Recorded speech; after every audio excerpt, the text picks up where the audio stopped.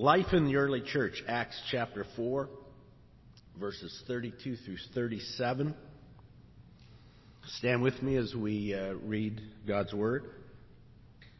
And the congregation of those who believed were of one heart and soul.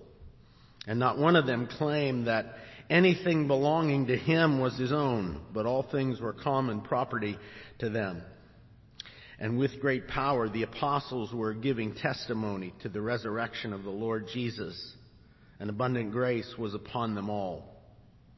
For there was not a needy person among them, for all who were owners of land or houses would sell them and bring the proceeds of the sales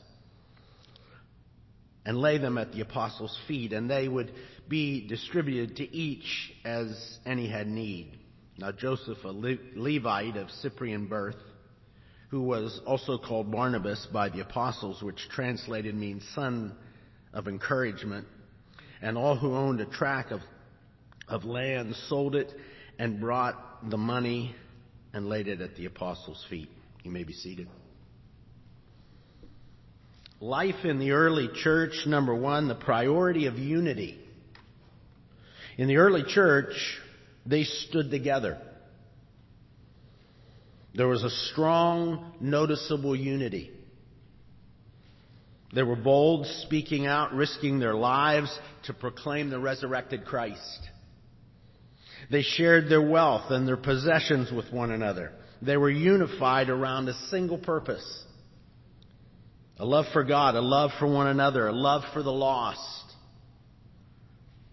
They were one heart. In Albuquerque, where you guys just came from, you were about 5 minutes from the church, where the church used to be, where I pastored there. There was not a lot of unity in that church. It was chaos. It was kind of like a WWE event. In Nevada, it was about missions. And we, as a board, were trying to promote missions, and the finance committee, who had a lot of power in that church, they wanted to build new buildings. Very little evangelism. Occasionally I could get somebody to go door to door with me. We wanted to help an IFCA church in Yarrington, Nevada, get back on its feet. There were 4 churches, IFCA churches in the area, that got together to do that. And people in our church were going, "No, you can't go down there. You're our pastor." We fought over helping finance the revitalization of that church, and finally we settled on putting a box in the back, so if anybody wanted to give some money to it, they could. So much for the body of Christ. When I left that church, it had a series of problems. The first pastor lasted about 6 months. The next had major health problems, and they merged with another church, and now they're Faith Bible Church in that town. Unity, like thanksgiving, comes from humility. When Christ's honor is the common goal, accompanied by humility, unity will flow. In Albuquerque and Nevada, in those churches I pastored, there were too many sacred cows. Traditions that were like a ball and chain to the health of those small churches.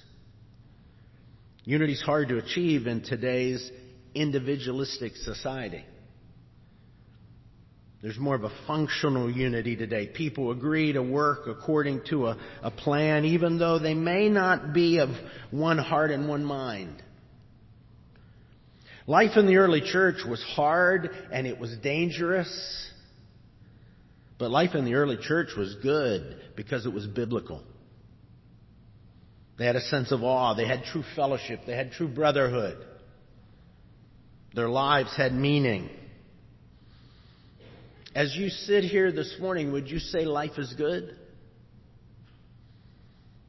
Remember, for those first century Christians, when they trusted Christ, they lost their jobs, their friends, their family who were loyal to Judaism.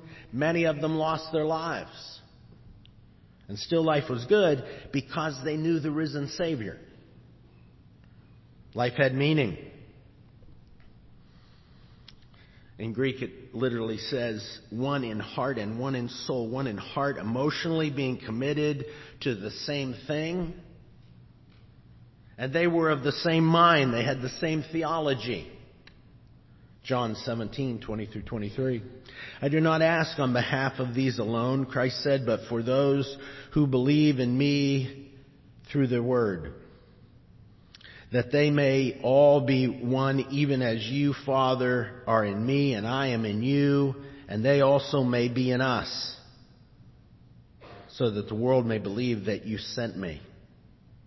The glory which you have given me, I have given to them, that they may be one, just as we are one. I in them and you in me, that they may be perfected in unity, so that the world may know that you sent me and love them even as you have loved me. Now this unity is not conformity where everybody's exactly alike. It's not organizational, where everybody's of the same denomination. Some of the worst times in the history of the church has been when everyone had been a part of one large church till about the 1500s. It's not talking about that kind of unity. The unity that Jesus prayed for is patterned after the unity of the Father and the Son. Unity of mind and will and love and purpose. It's what the church should experience and what the church seemed to have in that first century. There are things that divide us as Christians, different points of view.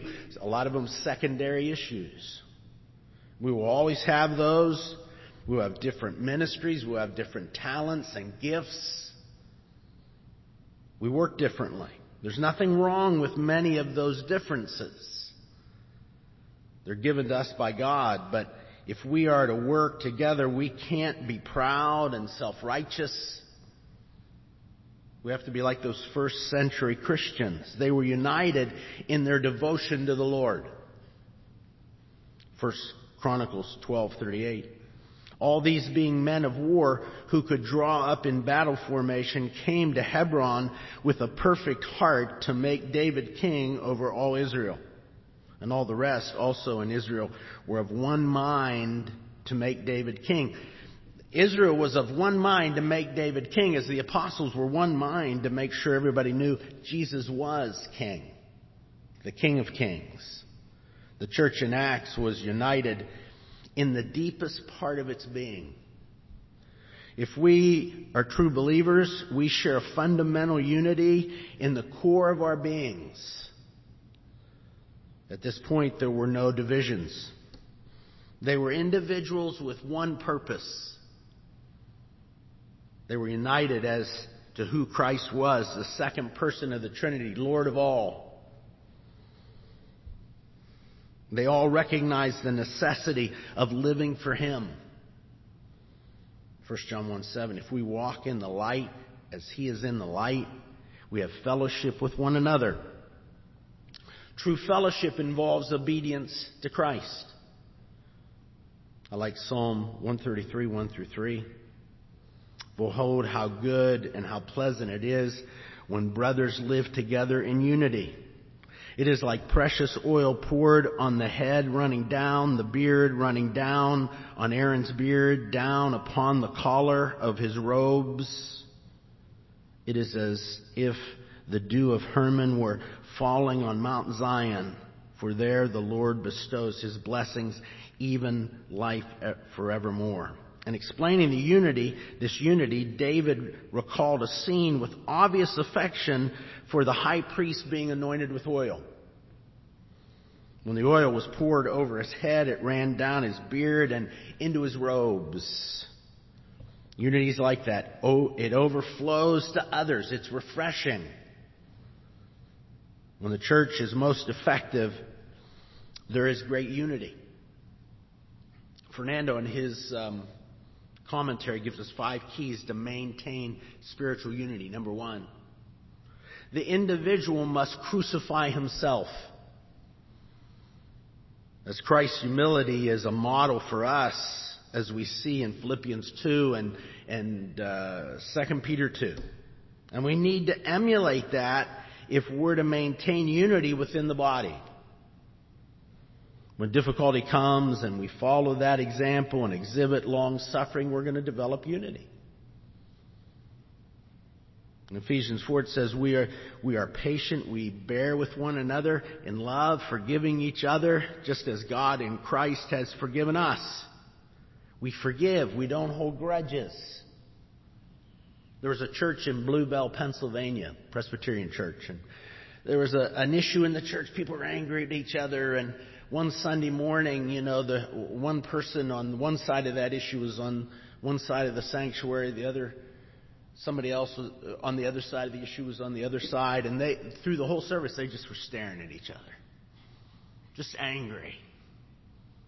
And then they jumped up and they started a fist fight right in the middle of church, right in the aisle, and the whole church jumped in, and they were fighting. The police had to be called. Not a lot of unity there.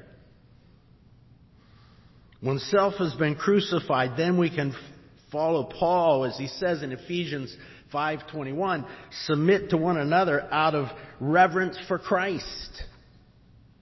I might be angry with somebody, but the thing that's going to keep me in my chair is my reverence for Christ. I'm not getting up and starting a fight. Many liberal Christians refer to the abuse of this principle, and they try to completely eliminate it.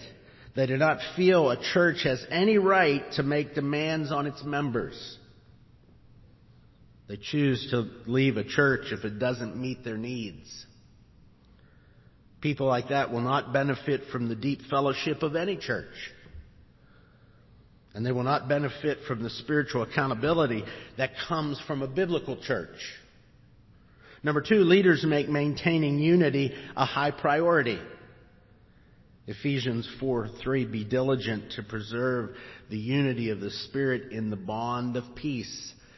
Spoudazo in the Greek, to make every effort to die to self.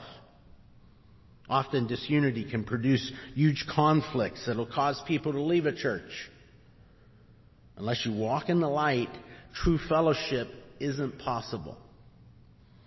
Our job is to help you walk in the light. As leaders and teachers, we can never take sides with cliques. We can never settle for anything less than being of one heart and one mind. Number 3, believers need to meet often.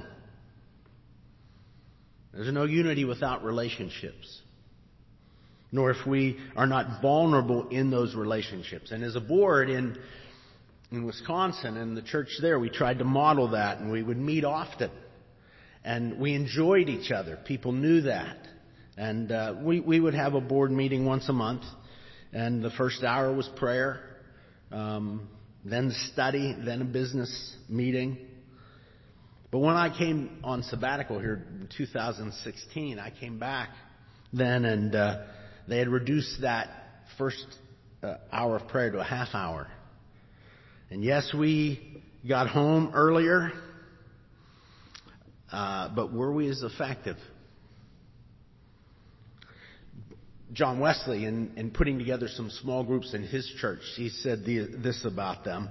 They were to meet once a week at least, to come punctually at the hour appointed, to begin with singing and prayer, to speak each of us in order, freely and plainly, the true state of our soul, with the faults we have committed in thought, word, and deed, and the temptations we have felt since the last meeting, to desire some person, a leader among us, to speak first, and then to ask the rest in order, as many as searching questions as may be concerning their state, their sin, and their temptations. When you're in a close group like that, and you feel you can share what's on your heart, and you see people receive whatever you say with grace and mercy, that draws you into them.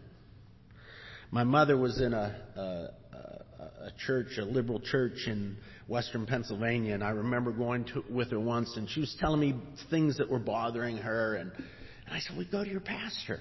And she goes, oh, I would never want my pastor to know what was going on in my life. Not a lot of opportunity for ministry then. Number 4, Christian fellowship is essential. Philippians 2:1-2. Therefore, if there is any encouragement in Christ, if there is any consolation of love, if there is any fellowship of the Spirit, if any affection and compassion, make my joy complete by being of the same mind, maintaining the same love, united in spirit, intent on one purpose. For this to be true, you have to practice these things so that this love can be deepened. The church, according to Ephesians 4, is to be built up in love. So we come and we worship and we pray. We go to Bible study. We go to Sunday school. And that's all part of the process. Romans 15:5-6. Now may the God who gives perseverance and encouragement grant to you to be of the same mind with one another, according to Christ Jesus, so that with one accord you may with one voice glorify the God and Father of our Lord Jesus Christ. There's a commitment to a common mission. There's a passion for souls. There's a passion to know Christ and experience the power of His resurrection. A passion for the unborn. Amen? So thankful for what they did with Roe versus Wade. A passion for the Word. Number 5, an agreement on a course of action. In Wisconsin, our church building was a sanctuary and then a fellowship hall with a small kitchen. And in that fellowship hall were partitions, and our Sunday school classes were in there. But it was so noisy, and we as a church said, we need a Sunday school building. So we raised $250,000 in that small church, and we built it ourselves, and debt-free. And it, really helped us in our education program. We were determined to do Awana, and about half the church was involved with that to make that work. We were involved in aggressive evangelism, and the more of those people who bought into that, the deeper we grew together, the stronger was our unity. Number 2, the priority of evangelism, verse 33. And with great power the apostles were giving testimony to the resurrection of the Lord Jesus, and abundant grace was upon them all. Someone wrote that the church has many generals, and generals exist to lead people into battle. If they're not battling Satan for the expansion of the kingdom, they're going to be battling each other. Swindoll says if you put 2 hunting dogs into a pen and just leave them there, they're going to fight each other. But if you send them after the fox, they're going to work together. Most churches seem to use a lot of energy fighting over the music or the color of the carpet instead of working and praying together to win souls. The main business of the church was to witness for Christ. The apostles were doing it with great power, dynamis, meaning miracles there. They were giving testimony to the resurrection of Christ. They were prohibited to speak in Jesus' name, but they didn't listen. God had another plan. They did it with great power under the guidance of the Holy Spirit. So their words were effective in leading people to a saving knowledge of Christ. When someone hears the gospel, it can lead them to Christ or it can harden their hearts. To oppose the message which was true when Stephen preached to the Jews. In chapter 6, verse 10, but they were unable to cope with the wisdom and the spirit with which he was speaking. And then he really preached a long sermon. And what did they do to him? Stoned him. It forces those who hear to make a decision, either for or against the gospel. Without the Holy Spirit, nothing good will happen when we preach. The resurrection of Christ was the focus of their preaching, even when it offended people. And the truth will offend. But the apostles never watered down the message to avoid offending anyone. I told you, I think in Wisconsin, in our little town, there were several churches, and they would meet once a year and have an ecumenical service, and they'd always say, "Oh, why won't you come? What, do you think you're better than us?" And I said, "No." But there was the Roman Catholic priest and the Lutheran pastor who would marry homosexuals, and the UCC pastor who would marry homosexuals, and the Assemblies of God pastor who organized this, he would say, "Why won't you come?" And I'd say, "I don't want my people to sit under false teachers." I said, "Why do you do it?" He goes, "I don't want to offend anybody." When Larry King asked Bruce Wilkerson if the 9/11 hijackers went to hell, there was no way you could make sense of what he said. And the answer to that question is yes, they went to hell.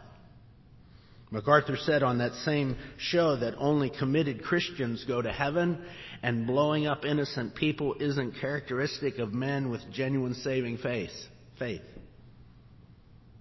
The message of Christianity is exclusive. You're not a Christian just because you prayed the sinner's prayer.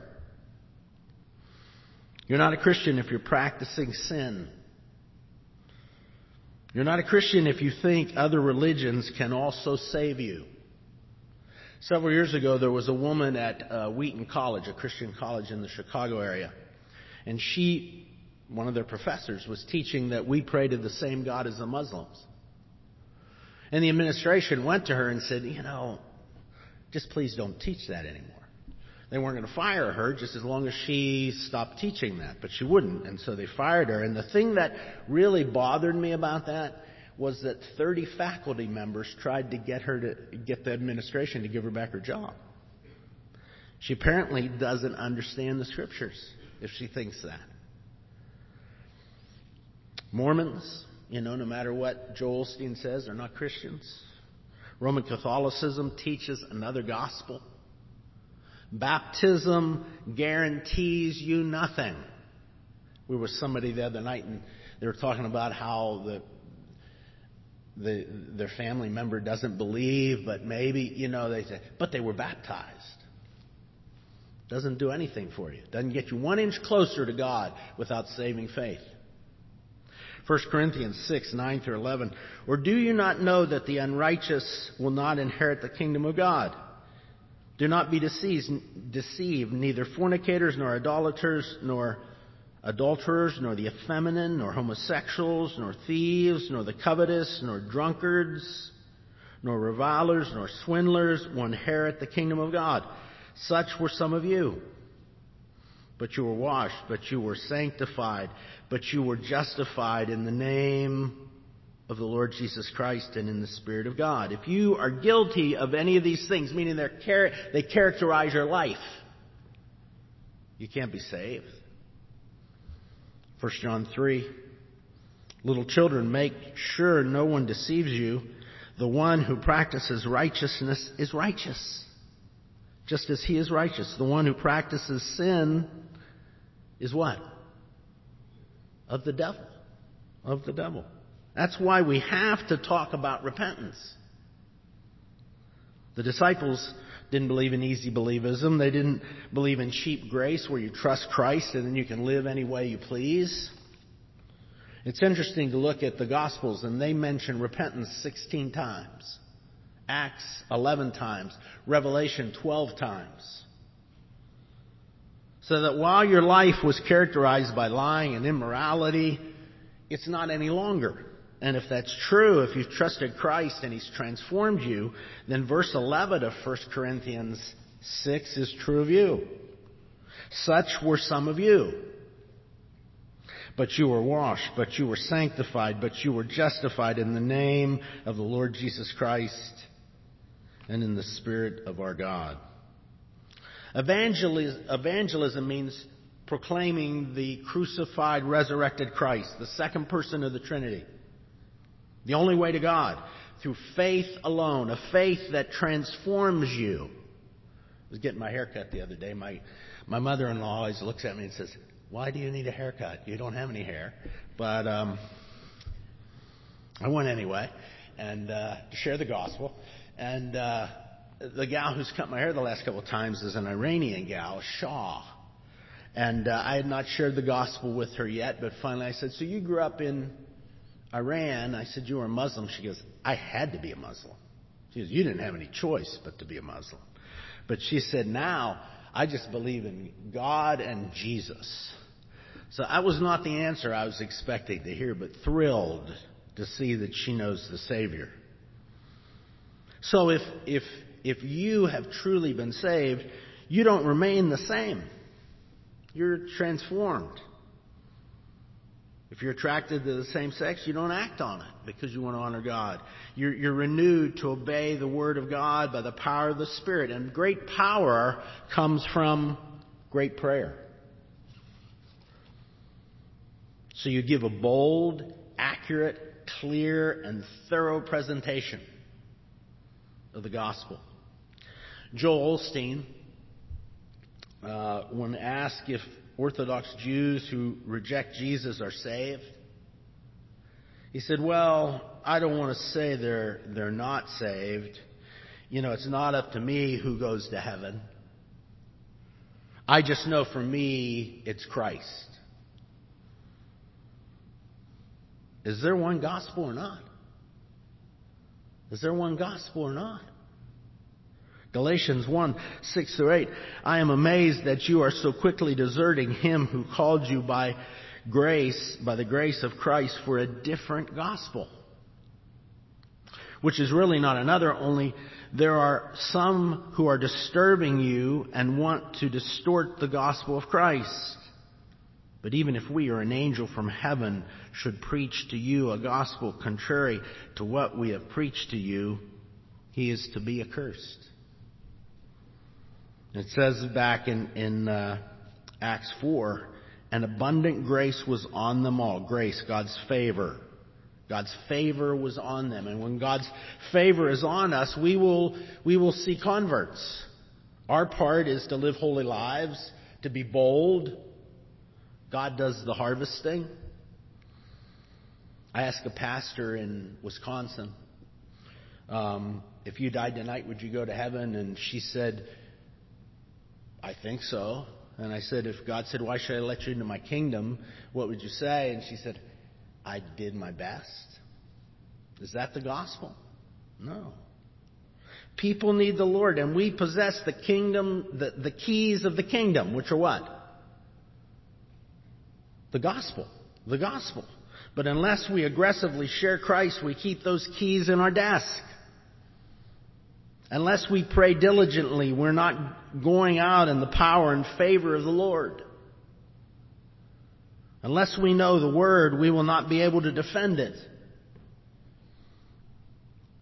The first century church had true unity. And one reason was they had the same mission, save souls. Number 3, verses 34-37. The priority of sharing. For there was not a needy person among them, for all who were owners of land or houses would sell them and bring the proceeds of the sales and lay them at the apostles' feet, and they would be distributed to each as any had need. Now Joseph, a Levite of Cyprian birth, who was also called Barnabas by the apostles, which translated means son of encouragement, and who owned a tract of land, sold it and brought the money and laid it at the apostles' feet. So here's the question. Do you own your possessions, or do your possessions own you? Or better yet, does God own your possessions? You can often see how much someone loves Christ by how generous they are. For decades, various universities, hospitals, and other charitable organizations had received huge financial gifts, as high as $30 million to one recipient from an anonymous donor. The gifts came in cashier's checks so that the recipient could not trace the source. But in 1997, this secret giver was forced to reveal himself when he sold his company, and a lawsuit over the sale disclosed his anonymous donations. His name was Charles Feeney, one of the co-founders of a company called Duty Free Shops, which sells luxury items in airports, and in the mid-90s had sales of more than $3 billion annually. According to writer Judith Miller of the New York Times, over a 15-year period, Feeney's two charitable foundations gave away some $600 million, leaving him $5 million. In 1997, the proceeds from the sale of duty-free shops and other business assets, some $3.5 billion, also went into his charitable foundations. Mr. Feeney reluctantly explained his generosity. "I simply decided I had enough money," he said. It doesn't drive my life. I'm a what you see is what you get kind of guy." Indeed, the lawyer who advised him in the setting up of his charitable foundations said he doesn't own a house, he doesn't own a car, he flies economy, and I think his watch costs about $15. Not too many people can handle money like this. It tends to own them, or it leads them away from the faith, as it talks about in 1 Timothy 6. Verse 34, "For there was not a needy person among them, for all who were owners of land or houses would sell them and bring the proceeds of the sales."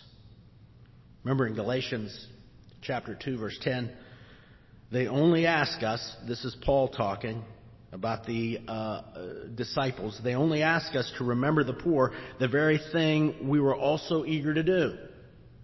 Sharing like that didn't start in the New Testament, it started in the Old Testament. God always has had a heart for the poor. If there is a poor man among you, this is in Deuteronomy, if there is a poor man with you, one of your brothers, in any of your towns in the land which the Lord your God is giving you, you shall not harden your heart, nor close your hand from your poor brother, but you shall freely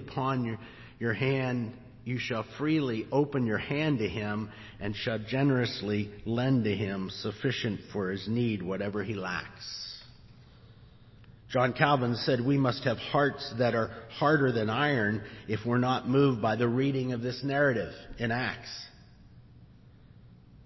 Verse 35, "And he laid them at the apostles' feet, the proceeds of those sales, or a portion of it, and they would be distributed to each as they had need."